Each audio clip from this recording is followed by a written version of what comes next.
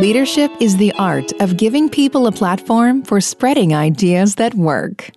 Welcome to DC Local Leaders, the podcast where we talk to C-suite leaders within the DC area. Our guests share their pathways to success and the important moments that impacted their careers. Lean in as we get the inside scoop on how they are shaping their industries, how they lead, manage, and connect with others. From the sectors of aerospace, defense, tech, IT, and more, this is Local Leaders. Your host has been making meaningful connections with industry leaders for over 15 years. Here's Philip Nathram. Welcome back to the DC Local Leaders Podcast. I'm your host, Philip Nathram, and thank you so much for spending some time with us today. If it's your first time checking us out, please remember, subscribe wherever you happen to be listening. We're on every platform. We've just added YouTube. We're loading up these videos. We've done multiple video podcasts. We're trying to get 1% better every single day, as is our slogan, and we are so excited to see how we can build out that page and bring you these messages in multiple ways. So we're on Apple, Spotify, Stitcher, Pandora, YouTube, Instagram, LinkedIn, wherever you prefer to get your information, we're there. And please remember to check us out, subscribe so you don't miss any of these messages. We're onboarding some amazing sponsors and some outstanding partners so that we can continue to grow. We're building a technology tool and a membership organization around everything that we're sharing here with mindset, leadership development, personal growth, career growth. We don't want you to miss out on any of that. So please remember to sign up for our newsletter and be on the lookout. Amazing changes happening. Today's episode is with Colonel Kim Casey Campbell. Casey stands for Killer Chick. That's her call sign that she earned in the United States Air Force. She's an outstanding example of bravery, valor, humility, and leadership. Kim served over 24 years in the United States Air Force as a combat-tested fighter pilot, retiring as a colonel. She's now a leadership development coach with Victory Strategies. Kim has been awarded the Distinguished Flying Cross for heroism after successfully recovering her battle-damaged airplane after an intense close air support mission in Baghdad. Her A-10 Warthog was hit with a surface-to-air missile, and her message to us today is how she's learned over her experiences and over her career how to fly in the face of fear. She talks about some of the techniques she's learned along the way, just the impact that the United States Air Force has made on her as an individual, as a mother to her kids, a wife to her husband, a person in her community, and how she shows up now as a coach to other people that want to continue to improve their leadership skills. How can she serve them? She's still of service after 24 years in our United States military, which included being a professor at the United States Air Force Academy. So an outstanding episode today. I had such a great time chatting with her. I can't wait for all of you to listen to that. I know I say that for all of our guests, but she and I had a great conversation, and I love learning from her. So I'm so excited to be able to share that with you guys. And let's get into the episode. Yeah, well, Kim Campbell, thank you so much for joining us. That's Colonel Kim Casey Campbell, and the KC stands for Killer Chick, not Kim Campbell. I thought that was fantastic. It's super convenient that it happened to be your initials at the same time. Super convenient. Yeah. Well, you're most widely known for your experience in combat, Operation Iraqi Freedom. Your plane was actually hit with a surface-to-air missile, but you were still able to finish your mission and come back home, make it back to base. And that's earned you the Distinguished Flying Cross for your service and your heroism during that mission. And not only that, you also are a professor, or you were a professor at the United States Air Force Academy, recently retired within the last week from 24 years of service. 24 years. Yeah. It's crazy. But it doesn't end there. You're also a graduate of the United States Air Force Academy, the most competitive academy to get into. And Marshall Scholar with 2 master's degrees, one in business administration from the University of London and one in international security studies from the University of Reading, England. So, and now, one exciting news that I did want to bring up is that you are now part of Victory Leadership down in Orlando. Yes, Victory Strategies. Victory Strategies, sorry. And I want you to tell... We're all about leadership, but it's, yes, officially Victory Strategies. Yeah, that's got to be exciting. Now, you were also a speaker with Athena's Voice, and you've done a number of other speaking engagements, but tell me about Victory and how's that going to... that's an exciting new chapter for you, right? It is. Victory Strategies is a group of elite professionals. We range from Navy SEALs and fighter pilots to Olympians, and there's a wealth of experience that we're willing to share, that we're ready to share. It involves speaking and executive coaching and workshops. And so there's a lot of ways that we can help organizations kind of bring that elite mindset to them, to help them in their organizations, help them in their teams, and help people personally and professionally as well. Yeah, I think one thing that you talk about a lot is that fighter pilot mindset and striving for continuous improvement. And, that's, I can't think of anything more vulnerable or more nerve-wracking than how fast does an A-10 Warthog actually go? Well, an A-10 is considered one of the slower Air Force platforms. I mean, you've got to aim, and there's a lot to do, but yeah. So it's roughly 300 miles per hour. Well, that's faster than my Jeep Cherokee. Yeah, it is. And when you're at 100 feet above the ground, it's very fast. Right. So speed is relative. Yeah, it's not, and not only that, you're high, you're low enough to where you can actually see the people or see people aiming at you. So you've got to be conscious of that and all of the instruments. So you're literally multitasking. A lot of people talk about multitasking. And I think a lot of it is just doing things consecutively, not necessarily all at the same time, but you're actually doing multiple things at the same time. Yeah, you have to, right? And the hardest thing, people will talk about the A-10, and I say that it's actually a very forgiving airplane to fly. It's fairly easy to fly. It's all the tactics that go with it of trying to make sure that you're in the right position, that you have the situation of what's going on the ground in terms of the ground scheme and maneuver. And our role is to save lives. And so we have to get in there quickly. So it's trying to do a lot of things at once, but also prioritize. And we use a term called aviate, navigate, communicate, which is where you focus on what's most important first, which is flying the airplane. Those are those things you have to keep doing that you can't stop doing. And then we talk about navigating, right? Having that situational awareness of our surroundings, and then communicating, in this case, in flying, is talking to our wingmen, talking to the troops on the ground. But this works in this business world as well. It works in my everyday life. I've got to focus on what's most important. I have to have awareness of my surroundings, risk to mission, leading a clear way forward for our team, and then communicating, which is is critically important right now in the world that we live with the pandemic, just being able to communicate and share those things. So yeah, it's funny how those things translate between the flying world and the business world as well. Yeah. Well, so, I mean, how did you go about, it sounds like you built this muscle memory and you built these because is it like driving a car where I don't actually think about staying in the middle of the road, but I'm doing it because the reticular activating system is taking over, and it's repetition and just doing things over and over again. Is that how you got there?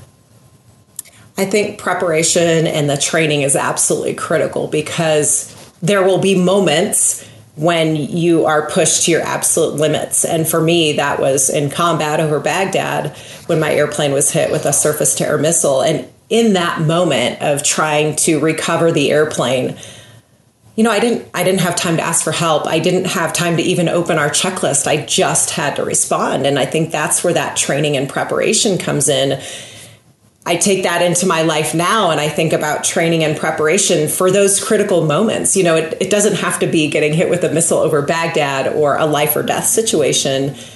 I think we all have to be able to respond in critical moments and be able to take action. And for me, it's all about preparation, practicing, and planning for contingencies.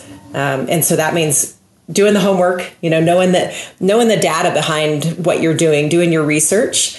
It also is about practicing. So in the airplane, that means we do what we call chair flying, which is a visualization of the mission. Now, for me, that's a walkthrough with my team, walking through a new decision or plan of action. And then the last step is planning for contingencies. And that's where you don't just think about when everything's going right. You spend a little bit of time to focus on what could go wrong. And then most importantly, what will you do when that happens? And I think by doing that, it takes some of the stress off. It takes some of the fear off that you can face in those critical moments.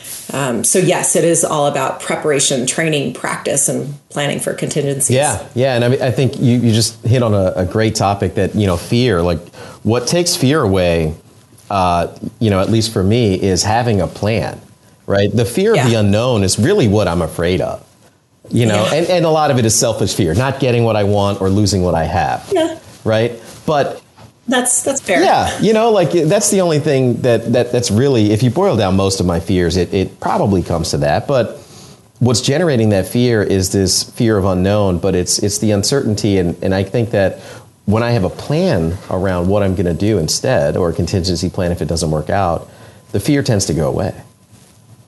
Yeah, it is. To me, I feel like that preparation, that training, the fear doesn't, I would say maybe it doesn't completely go away, but I feel a lot better about it. I feel a lot more confident.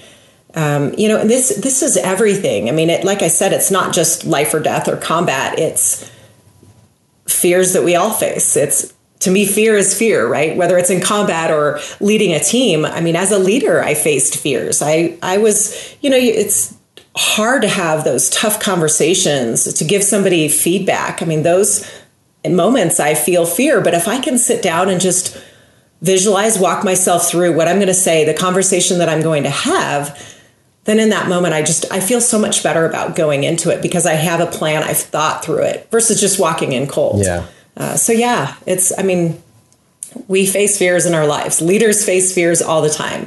And sometimes we're afraid to act. We're afraid to take those actions. But those actions are incredibly important if we're going to be a leader of courage. And so to me, it all comes down to just have a plan, prepare, walk into it, knowing that, sometimes things don't go exactly as planned. Sometimes things don't go well, but take the time to think through it. And for me, that's been, I won't say the antidote for fear, because the fear is a little bit still there, but I feel better about it. I feel more confident about it. Yeah, it's not a reason to not take the action. We can do it anyway, and we can do hard things. Yeah. Do you do things outside of your planning and things, but in your personal life to kind of help you overcome that natural response of fear? Like, so I take cold showers. It's never because I want to. It's always because I wake up pretty early in the morning, and one of the first things I do is take a cold shower. And it's me doing the opposite of what I want to do, but doing it anyway. It's what I've realized is that it's never as cold as I think it's going to be in my mind before I turn it on. It's never as bad as I thought it was going to be. So that narrative that I was carrying with me, I don't always know what it's actually going to feel like or what it's going to be like. Sometimes it's not that bad. And I do it anyway. And then I'm not a maniac. I turn it to normal temperature water. Do you have like practices? Do you do scary things all the time to keep, building up that tolerance to do actions anyway? Maybe that's my life. I don't know. Flying fighters. I like to push myself a little bit. I'm very much into the outdoors. So when I kind of get in that moment of feeling a little bit overwhelmed with life and there's too much going on, I love to get out and do a very long hike. We do hikes here in Colorado at high altitudes. I love to mountain bike, obviously a little bit of an adrenaline junkie. But it's funny, those things that you were just saying are things that I talk to my kids about now too, because I've seen it in myself where I can get worked up and worried about something. And in the end, it's never really as bad as sometimes we make it out to seem for ourselves. And so those are conversations that I'm having with my young kids now, trying to teach them the lessons that maybe I continually have to teach myself too. Yeah. I mean, this is constant. I mean, it just doesn't go away for me just because I've had all this experience and 24 years in the military. Like, I still have these moments. And I got to remind myself, hey, it's not as bad as you think it's going to be. Take the time, put in the effort, and then kind of let it go. Yeah. Just let it go. And you guys have 2 kids, right? We do. Yeah. How old are they? They're 9 and 13. Oh. 2 boys. Yes, they it's funny. We just had our retirement ceremony, which was a little bit delayed due to COVID. My husband was in the service for 25 years. He retired last year, and we just decided to have our ceremony. And one of the things that I told the kids was they really put things into perspective for us. They helped us focus on what was most important. When things got crazy and life got crazy, we kind of had to just bring it all into our central priorities. And so that's one of the things that I'm really thankful for our kids. They've taught us a lot, and they helped us really focus on priorities, kept things in perspective for us. Yeah. And so your husband is also a pilot as well, right? Or he was? He is. Yeah, we're both A-10 pilots and have served together, deployed together. So we've had quite the wild ride in our, 49 plus years of service total combined. Did you come from a military family? Yeah, yes. My dad was in the service. He went to the Air Force Academy, but he only spent 5 years in. So I wasn't a brat where I moved and knew the military, but I learned about the military from him once I started asking the questions. Once I told him that I was going to be a fighter pilot and go to the Air Force Academy, I really started learning a little bit more about his experience as well. Did any of his experience, at least for that period of time, wear off on you as a young child? Can you think back? Like, what were some of those impactful memories? So I decided in 5th grade that this was what I wanted to do with my life. I was going to be a fighter pilot. I was going to the Air Force Academy. And it all came about because of the Challenger accident, which I know may be a little bit ironic, but for me, I recognized that the astronauts died doing something that they believed in, something that was more important than themselves. And so I just connected with that and this excitement of flight, and I was on a mission. I mean, that was what I wanted to do. And my dad, once he realized that I was really committed, he helped me prepare. We did pull-ups together. We went on runs in our combat boots together. And so it was really nice to have that support. Little did I know that women couldn't actually fly fighters at the time. This was 1986. My parents never told me that. I'm not sure it would have stopped me. But I really, my parents, both of them, have been my role models and my heroes. My mom is an oncology nurse. And so just the example that they set for me absolutely had a huge impact on who I am today. Yeah. What kind of impact do you think you're having on your two boys? Just seeing both of their parents in the military. Have they started talking about wanting to join the military? You know, it's funny, when they were younger, we would bring them to air shows and the Thunderbirds would be flying overhead, and they were more excited about the fire trucks next to us. Over time, I think they've realized a little bit as they've gotten older, we've been able to share a little bit more about what we've done. And yes, now I have 2 kids, one wants to go to the Air Force Academy, and the other wants to go to West Point and be in the Special Forces, but he's 9. So we'll see, there's still time. But honestly, I love the idea of a commitment to service. If I'm honest, it scares me a little bit as a mom to have my kids go into the service, but now I know how my parents felt, right? Yeah. So, and how old were you? So you went straight to the Air Force Academy, and then you did some traveling. How old were you, or where were you getting these graduate degrees afterwards?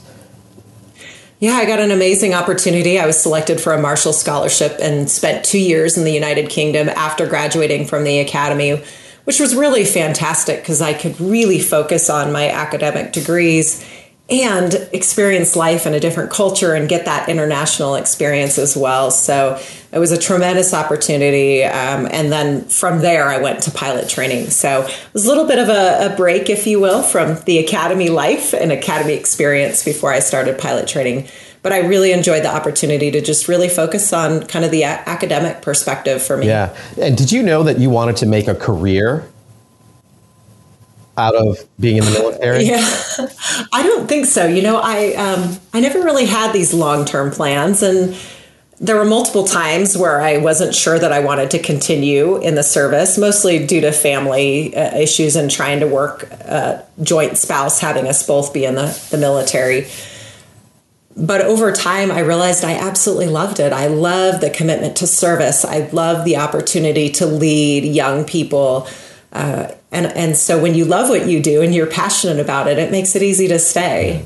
So I don't think I knew that I was going to stay in for 24 years. But as time went on, I realized how much it meant to me and how important it was to me. So 24 years. Where'd you meet Scott? Like, how did you guys cross paths? We met at the Air Force Academy as well. And were you traveling at the same time to the same places and same? Oh, no. Yeah. No, we've spent many years apart in our early days of marriage. And honestly, I think it's made our relationship better. We learned how to communicate very early on. We learned not to take each other for granted because we spent a lot of time apart. And I think, the other thing for us was 9/11 happened when I was in my initial A-10 training. We had never lived together at that point. And even though we had a house together at Pope Air Force Base in North Carolina, after 9/11, we deployed at really a nonstop rate for almost 5 years. And so it was a commitment to serve, that even though we were apart, we tried to spend as much time together as we could. But, life was very different right after 9/11. And we were happy to contribute and do our part. Yeah. Yeah. I mean, that was in 2003 was when you were flying and you were shot at. So that was only a couple of years later. Yeah, and I had deployed to Afghanistan in 2002. My husband had deployed to Afghanistan in 2002. So we were kind of back to back. I mean, talk about, you go into this training, you do all this training, and just really 6 months later, I found myself in combat in Afghanistan. Yeah. It kind of goes back to what we were first talking about, right? You have to be ready. You have to put the effort in and time and study, because you never know when that moment's going to be when you're going to be called on. And for me, it just came very early in my career. Yeah. So I ask every leader that I talk to so there's a question here, and I call it the jumping off point. And I like to describe it as a moment in time where you weren't sure what you were going to do next, but you knew you couldn't keep doing what you were doing. And it can also be a moment in time where it was very painful, emotionally or even physically maybe. And at the time, you probably didn't want it to be happening. But now you look back and you're incredibly grateful for that time and for what happened. Yeah. Can you think back, and it doesn't have to be related to your mission in Afghanistan. It could be anything. So I tried to retire from the military 3 times. The third time is the actual time that I retired. So there's been multiple times where I've reassessed my career, but the one that sticks out to me most was a deployment that I did in 2010 to Afghanistan. My son was a year old and I had to leave him for 6 months. Whew, that was hard. Not because I didn't trust my husband that he couldn't take care of my son. But it was really hard. I had deployed multiple times before, and this one just hit me because I didn't want to leave him. It was just really hard to go and deploy. It was a non-flying deployment. I was on the ground in Kabul, and I just kind of hit a really low in my career. I mean, even when I was deployed, I struggled. I was, quite honestly feeling sorry for myself that I was there and missing out on so much of his life. And I told my husband that I was going to get out of the Air Force as soon as I got home, and that was the end for me. And about a month in, I kind of got, into the scheme of things, and I realized what I was doing was important. I met people there, even though it was an individual augmentee employment where I was by myself without my unit. I met people and met a lot of our international forces as well, and just recognized the commitment to serve and the commitment to what we were doing. And clearly I did not get out in 2010. I stayed another 11 years, but it was a real low for me because it was probably one of the hardest moments to leave my son and not be a part and miss so many things. I'm so glad I stayed, though, because obviously since then I've had tremendous opportunities. I've had the opportunity to command squadrons of 150 people, to command groups of more than 1,000 people, and really make an impact on people's lives.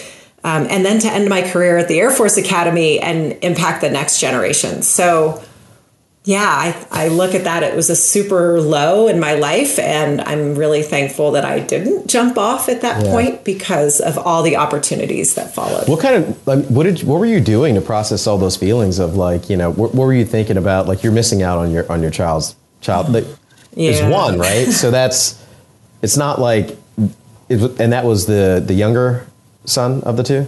This is my older son. Yeah, so it's your first one. Yeah. And sounds like you kind of just had him, and then you had to. Yeah, he turned 2 while I was in Afghanistan. Yeah, well, I mean, what were you doing, to just work through those emotions? I mean, that's part of the skill set and the leadership that I really want to dig in, because you found a way to do it, and I know you have some sort of like tools that we can all learn from. Yeah. So part of it was knowing that I didn't have to go through that alone. I'm not very good at asking for help, but I realized in those times I needed to ask for help from my family to help my husband and my son at home. And then just kind of talk with the other people that were deployed there. We were all kind of in the same boat together, and just kind of sharing what we were going through. I think sometimes that feels very vulnerable to open up and let people know that you're kind of, hurting and frustrated with being there. But I think when you share and talk to each other, that helps, because then you don't have to go through it alone. I also think there were moments where I had to really compartmentalize kind of my feelings about the deployment initially and missing my family at home. And for me, that meant just kind of putting it aside in the moment, right? Where I kind of am in the crux of my mission and I'm working and have to really focus on that. I have to kind of compartmentalize. I say that, but you have to open that back up later. Yeah. Right? You can't just tuck it away and not deal with it. I've been there, I've done that. That doesn't work well. It's not healthy. At some point, in the moment and in the heat of things, yes, it works. And then eventually you got to open that back up and have those conversations and kind of deal with the difficulties that you go through and face. Yeah, it sounds like you found a way to give yourself the space to deal with those emotions when you had the space and you had other people to talk to. I think that's huge. Our ego is ego's not the amigo, but it's and that's ego, pride. These all sound like, sometimes we have to go the other way. We have to pick ourselves up a little bit more, and sometimes we have to realize that, when I let go of that and I actually share with other people, they feel the same way I do. Like they're, in my mind, I always think if I say something, they're going to be like, oh, this guy, he can't get it together, or they're going to somehow. No one's going to say, I hate you, Philip, right? It's and then you realize that, hey, we're just people. We're going through this together. So that's awesome. Yeah. I found that a lot during COVID when we're on these virtual calls and leading my team.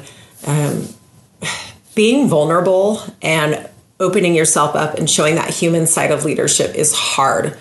And as a leader, you kind of have to take that first leap, right? Your team is likely not going to do that unless you do, unless you set the example. And so just sharing a little bit of life is hard right now. It's hard to have kids at home and try to keep up with work and do all of those things. But once you open up and share that, to me, it builds connection with your team. It creates this environment of trust that, I'm not perfect. I don't have all the answers. We're all kind of in this together. And so I think for me, I go back to this idea of leading with courage. Part of that courage is opening yourself up and being vulnerable and showing that human side of leadership. Right. To build that stronger connection. Absolutely. What about internal? Do you practice any sort of self-talk, or is that a big deal for you? Like, the internal voice, it sounds just like us. My internal voice can be pretty mean to me sometimes. I don't know why he talks to me like that.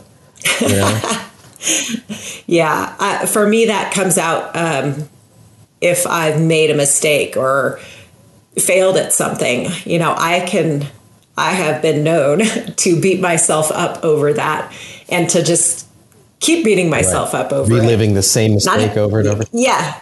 Not healthy, by the way. I think being a fighter pilot in many ways helped me with that, because a perfect sortie, a perfect mission, that's like close to impossible. And so it's going in with the mindset that hey, we all make mistakes.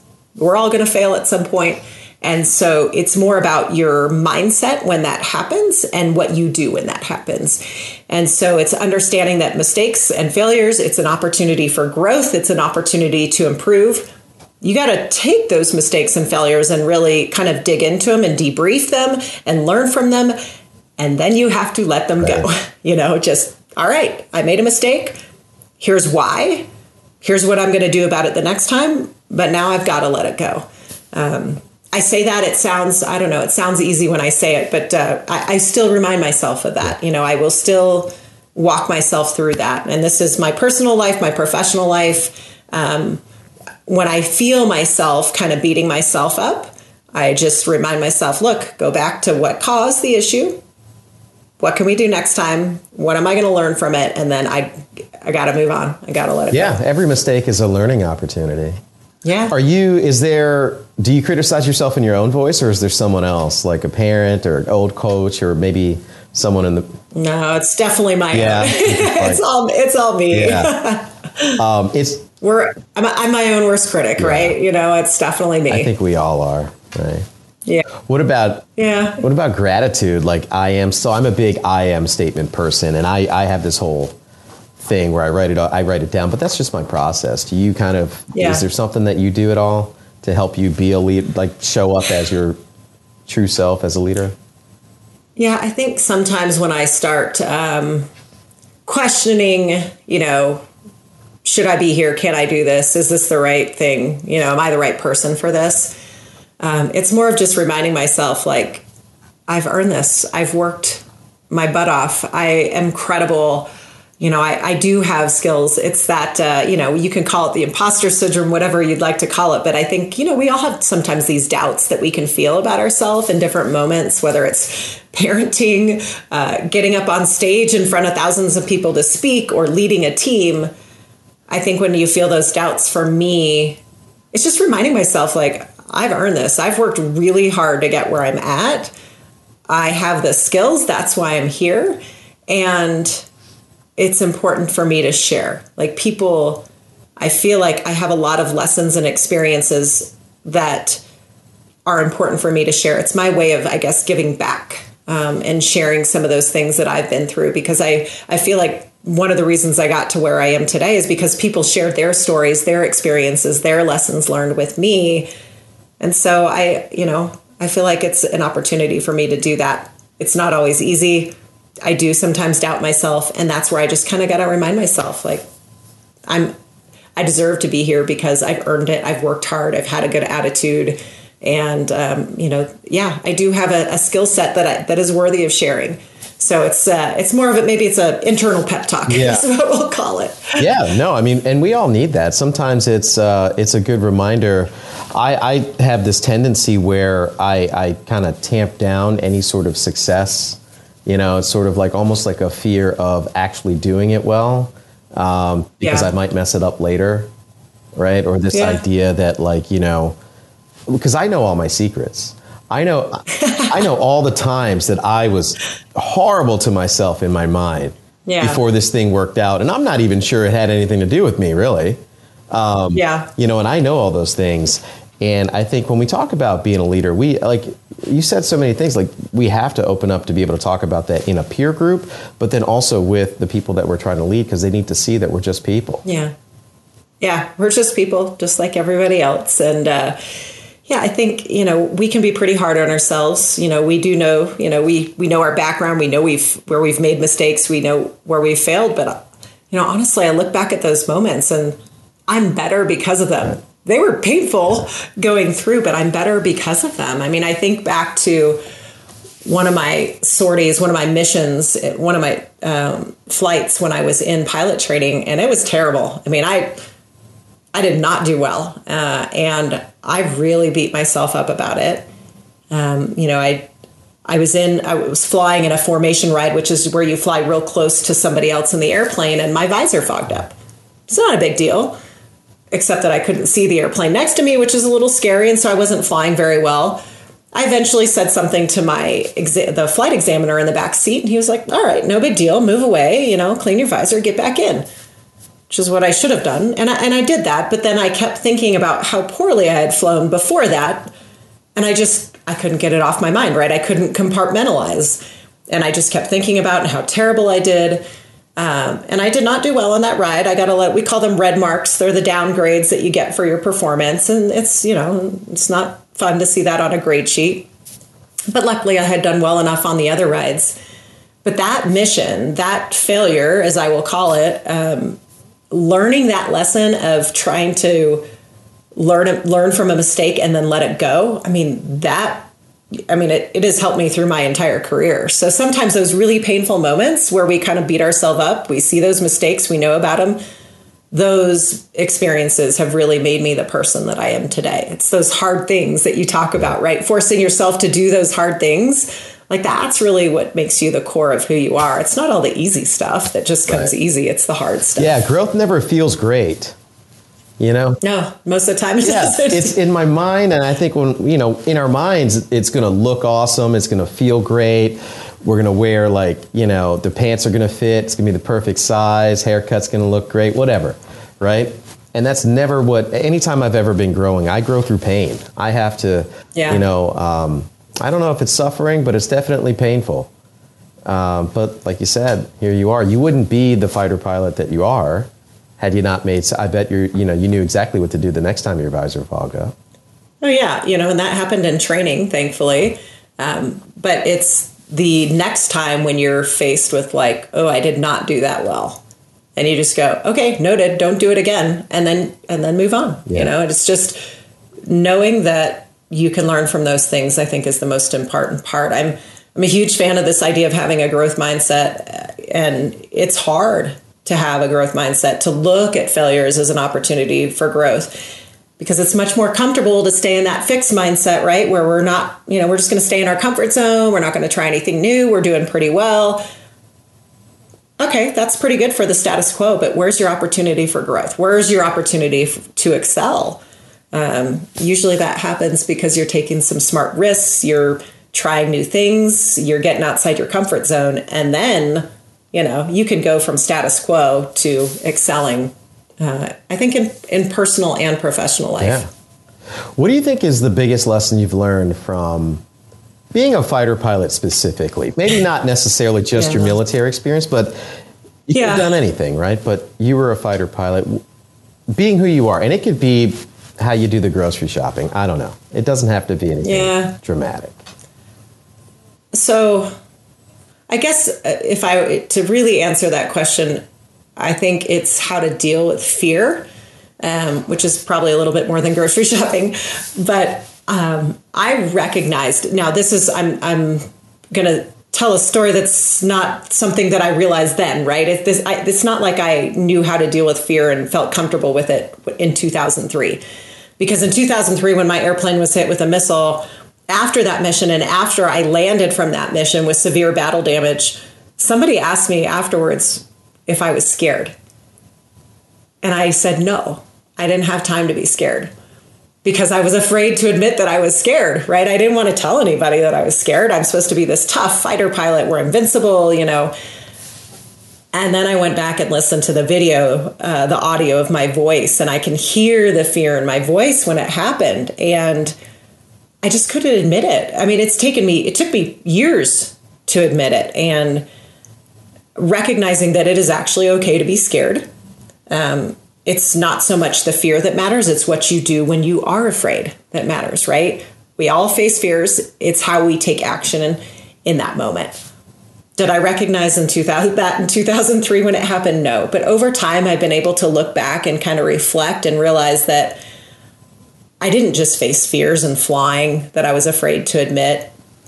I faced fears as a leader that I didn't really want to share with anybody, right? I'd be worried about having tough conversations with my team or trying something new. You know, there's fear in there. And so it really, again, it comes down to, it's what you do when you are scared that matters. And we shouldn't be so hard on ourselves when we feel fear. Like, it's okay. It's what you do in that moment that really counts. So I think that's a lesson. It's taken me a long time to get to that lesson. I didn't recognize it as that young, overconfident, ego fighter pilot. Yeah. It's something that I realized later, much later, after opportunities to lead our men and women in uniform. Yeah. What did you coach that and teach that at the academy when you were teaching there? Did you have that? I did. Yeah. You know, it's nice to come back to the academy and where it all started for me. And, you know, you can come back in. It's much easier when you have progressed in rank and I've had this combat credibility. Like, it's much easier to walk into a room and go, yeah, I was scared. It's okay. You know, it's much harder in my younger self to do that kind of thing.